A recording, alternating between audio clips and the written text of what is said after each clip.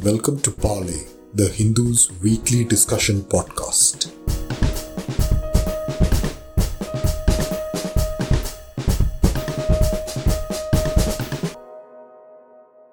I am Sonam Saigal, and it is my pleasure to invite retired Justice Madan Lokur of the Supreme Court and retired IPS officer of Maharashtra cadre, Meeran Borwankar. Mr. Lokur has also been the Chief Justice of the Andhra Pradesh and Guwahati High Court, and Ms. Borwankar has been the Director General of National Crime Records Bureau. Our topic for today is: should those who have been implicated in false cases be compensated? Thank you so much, both of you, for joining in. Now, recently we saw that the Bollywood actor Shah Rukh Khan's son Aryan was not named in the charge sheet filed by the Narcotics Control Bureau, who had arrested him in a drug racket case. He was jailed for almost a month. Now, the central agency has essentially given him a clean chit. This disturbing fact leads us to a simple question: why then are the wrong people arrested and even booked by the police? Sir, would you like to go first? Yes, thank you, Sonam.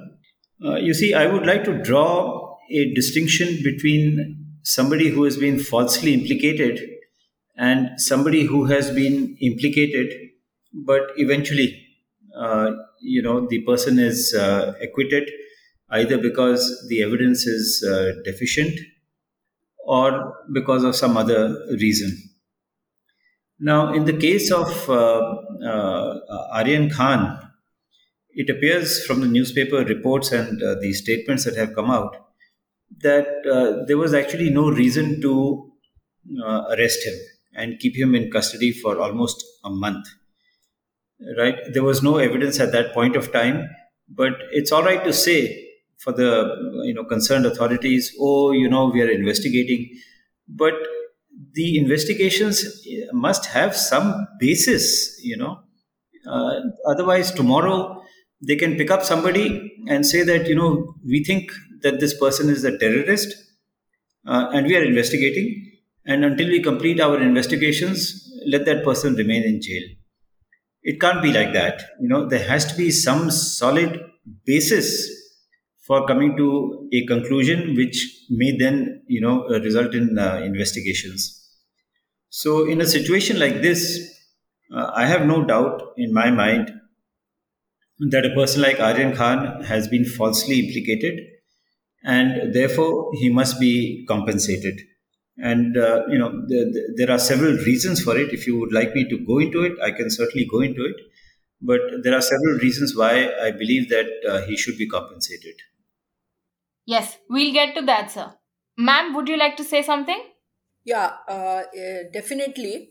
So, Sonam, I also agree with Lokur sir that any deliberate, intentional arrest or booking of an individual in a criminal case has to be viewed very seriously, and definitely compensation has to be given if the arrest or booking is so officer going so much out of the way, knowing that the person was not involved and yet arresting, then yes.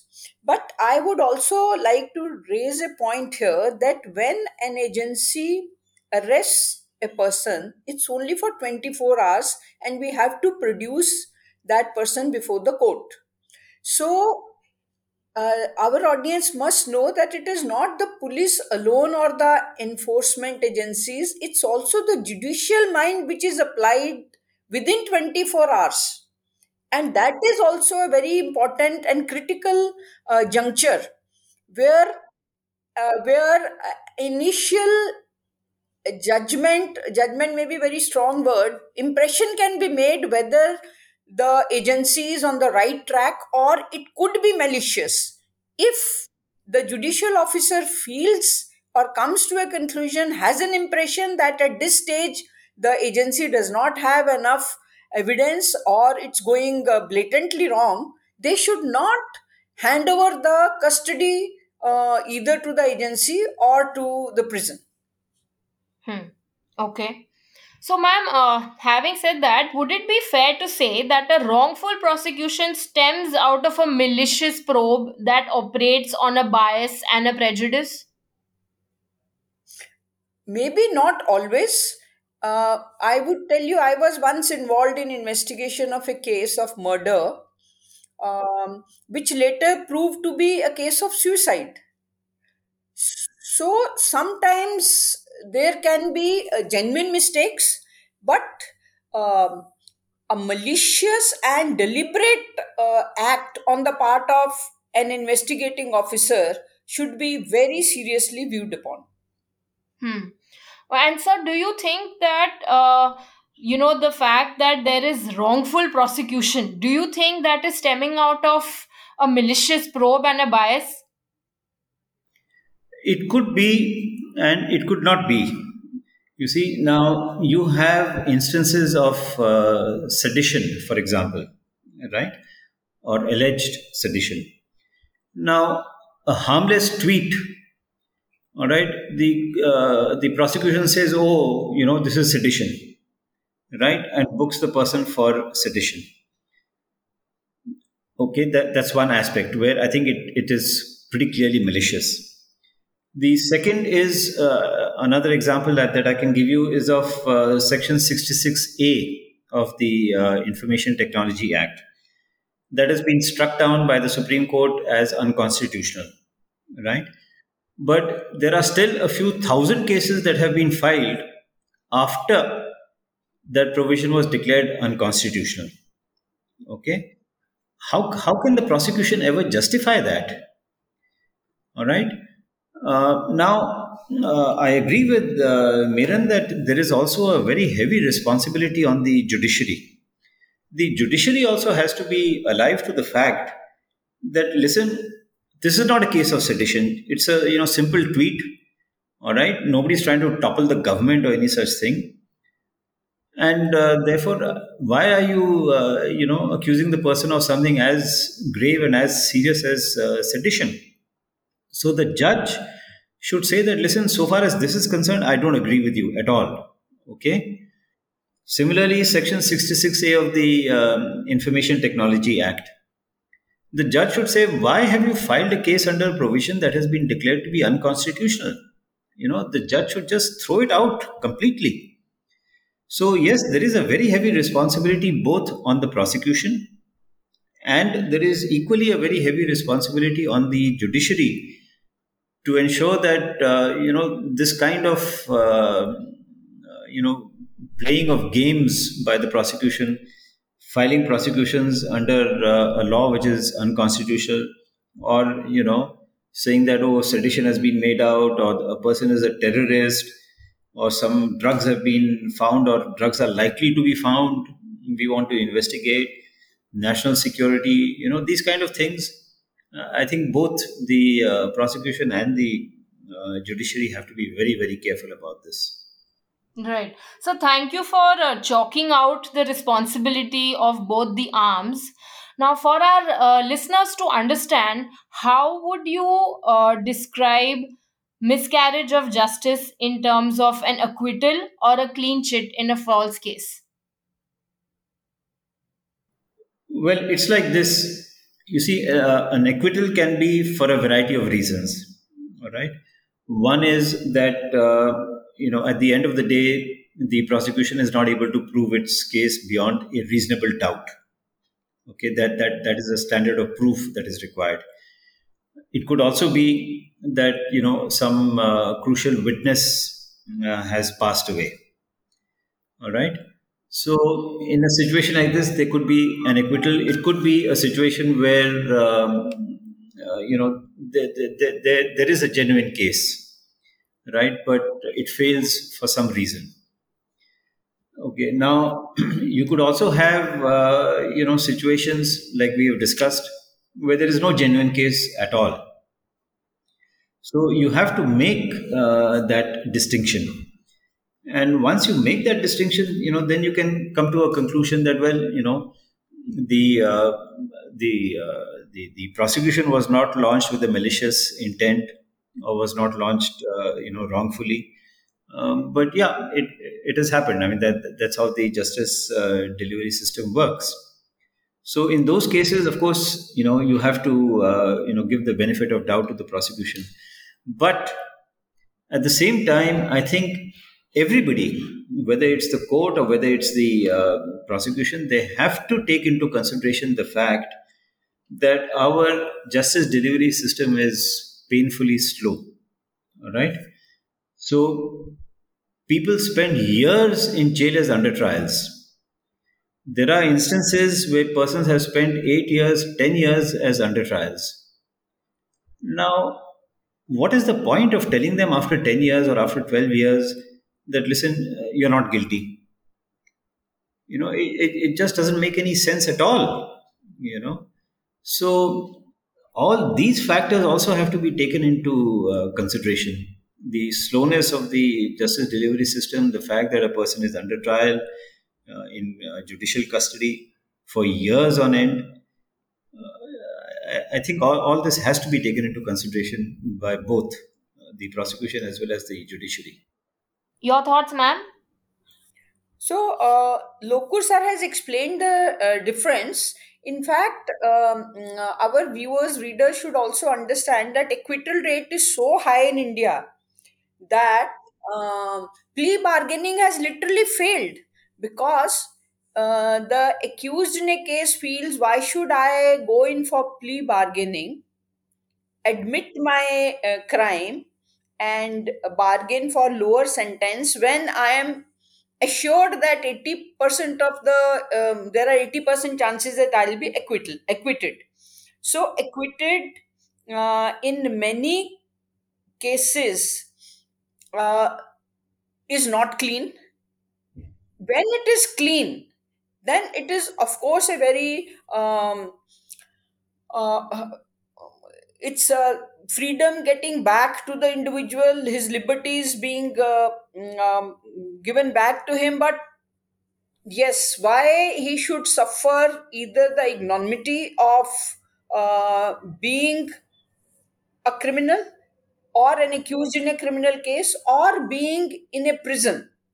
And since a case would ordinarily take in India 6 to 8 years, you either have the burden of both financial and social, emotional burden of being involved in a crime, which in case you were not involved in a case or you were being maliciously prosecuted, uh, you better file a counter case and get compensation, I would advise. But in many cases the acquittal, for example, Sonam, my team had investigated a very notorious sex scandal in Jalgaon, and though it got lots of national international coverage because the girls reported the cases late and medical examinations were done very late, the accused involved got acquitted. Now, do you think our team deserves to be maliciously prosecuted? No. We had a case, but because of certain reasons, we could not get the accused convicted. So, yes, for audience, for common person, as well as for professionals, the distinction between a clean chit and acquittal due to a certain reasons which are beyond the hands of investigating agency or prosecuting agencies, this distinction must be clear. Otherwise, every acquittal, people would think you can go in for prosecuting police, prosecuting enforcement agencies, or going in for compensation. Hmm. So, talking of compensation, Madan sir, you had said that you would like to get into the reasons for compensation. If you can elaborate on that, sir. Yeah, you see, there are several reasons why I think a person should be compensated if there is a false implication, right? One is the fact of physical discomfort of being in jail. All right. Now, like I said, our justice delivery system is pretty slow. And it's not only just being in jail for, a day or a week or 10 days, it's being in jail for years together. Okay. So that is something which I think we should not overlook. So you have this physical aspect.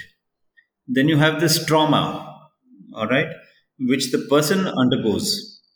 That I've been falsely implicated, for something that I haven't done, or for, some trumped up charges that have been made. So there's this emotional or, mental trauma that a person undergoes. Not only that person, but the family and children also undergo, as Meeran said, social problems. So stigma. So the family gets ostracized. Now look at it in a village, where probably people know, one another, may not be intimately, but they know who's who. So that person's family gets ostracized. It may not happen in a big city like Mumbai or Delhi, but yes, within groups or within communities, it is bound to happen. Children suffer. Can you imagine a child who's going to school and then, the teacher says, or some other children say that, this fellow's father is a terrorist and he's in jail? It's bound to affect the child, right? So you have a variety of factors that need to be taken into consideration. And it is because of that, so far meaning in the last, till the last about a year or so, we've just been concentrating on, physical problems, being in jail for so many years. But now we must look at mental health also. We must look at social factors. We must look at emotional health, right? Not only on the person, but also on the family, on the immediate family of the person. We must also look at the mental health of the children. So if you take this whole bunch of things together, I don't see any other conclusion except that a person must be compensated for being falsely implicated, right? So if I think all this must be considered. Yes. So, taking a cue from what you just said, the Law Commission in its 277th report had recommended enactment of a specific legal provision for redressal of such cases, covering the substantive and procedural aspects. So, if I can ask you, sir, how do you think we will be able to calculate this, if at all? I don't know how it can be calculated. I can't give an answer offhand. But yeah, there has to be some way of doing it. I mean, you can't say that, oh, you see, because, because I can't calculate, so therefore I will not give any compensation. Right? First, you have to accept the fact that compensation has to be given. Then comes the calculation. Now, to say that, well, I don't know how to calculate, so therefore, forget it. Why should I compensate? There have been instances that Nambi Narayan, for example, right? The Supreme Court has given him 50 lakhs. Now, has anybody asked the Supreme Court, how did you calculate this 50 lakhs compensation to him? Nobody's asked that. Okay. Now, you've had people who have been in custody even though they've got bail, not being released. I know of Delhi High Court on a couple of occasions saying that, listen, you pay, some compensation to this person for keeping him in jail, even though he's entitled to bail and all the papers are in order. And sometimes, things go too far. You will remember of these two young ladies who were accused of being terrorists. They were given bail by the High Court, by the Delhi High Court. And the prosecution said, oh, one of them is a resident of Assam, so we have to find out from Assam. Recently, last week, some minor was arrested, granted bail. Prosecution said, oh, he's from Bihar, so we have to go to his school and find out. Why don't you do all this while the case is on? So, yeah, there are a whole lot of factors which point unerringly to the fact that compensation must be given. Yes. Ma'am, would you like to add to any reasons for compensation? Reason for compensation, I agree totally with Justice Lokur. I want to make another point. I feel compensation is one extreme, where which means we have come to a conclusion that it is a case of malicious prosecution. I feel our audience must know that we can take steps in moderation. For example, more professional scrutiny by the senior officers of enforcement agencies, like in this Aryan case. A senior officer could have applied his mind and maybe advised the over enthusiastic officers on the professional lines of investigation instead of going wrong. Second, role of prosecutors. See, prosecutors are neither with police nor with enforcement agencies. They are independent officers of court. So when I am saying X is involved and I want his custody, and we, Lokur sir and I, both have said that judicial application of mind should be there on part of that special court or the ordinary court. Even the prosecutors can point out to the enforcement agencies that you are wrong. Your case is not strong. Don't ask for custody. But sometimes, from real life experience, I'll tell you, we as enforcement agencies and police investigators get very troubled by the thought that if I do not show arrest of X, who is a very influential person or child of an influential person, adverse inference shall be drawn by media and by citizens. I did not arrest X because he is son of so and so. Therefore, the agencies sometime err on the side of arresting. At that time, the role of prosecutor and judicial application of mind will help against this, I would say, error of judgment. So I would like to distinguish between malicious prosecution and error of judgment of an officer investigating a crime, or maybe an over enthusiastic reaction of an investigating officer. Right. Thank you for making that distinction, ma'am. Lokur sir, you brought up a very interesting point of the Supreme Court granting compensation in some cases. Now, having said that, we know that the constitutional courts do exercise their vast powers in awarding compensation sometimes, and that there is also a remedy of filing a civil suit. But do you think that India needs a new law to disburse compensation? Can we say that? Yes, I think, well, we should certainly legislate on this, so that, some sort of ad hocism is not there. It's possible. It's possible that one court in a small state may think that, giving 5 lakh rupees compensation is, a good idea. But a high court in another state, a much bigger state, may say that, listen, what is 5 lakhs? It's nothing, we should give at least 10 lakhs. All right. So you will have to have some kind of, standard which can be laid down by legislation for determining compensation.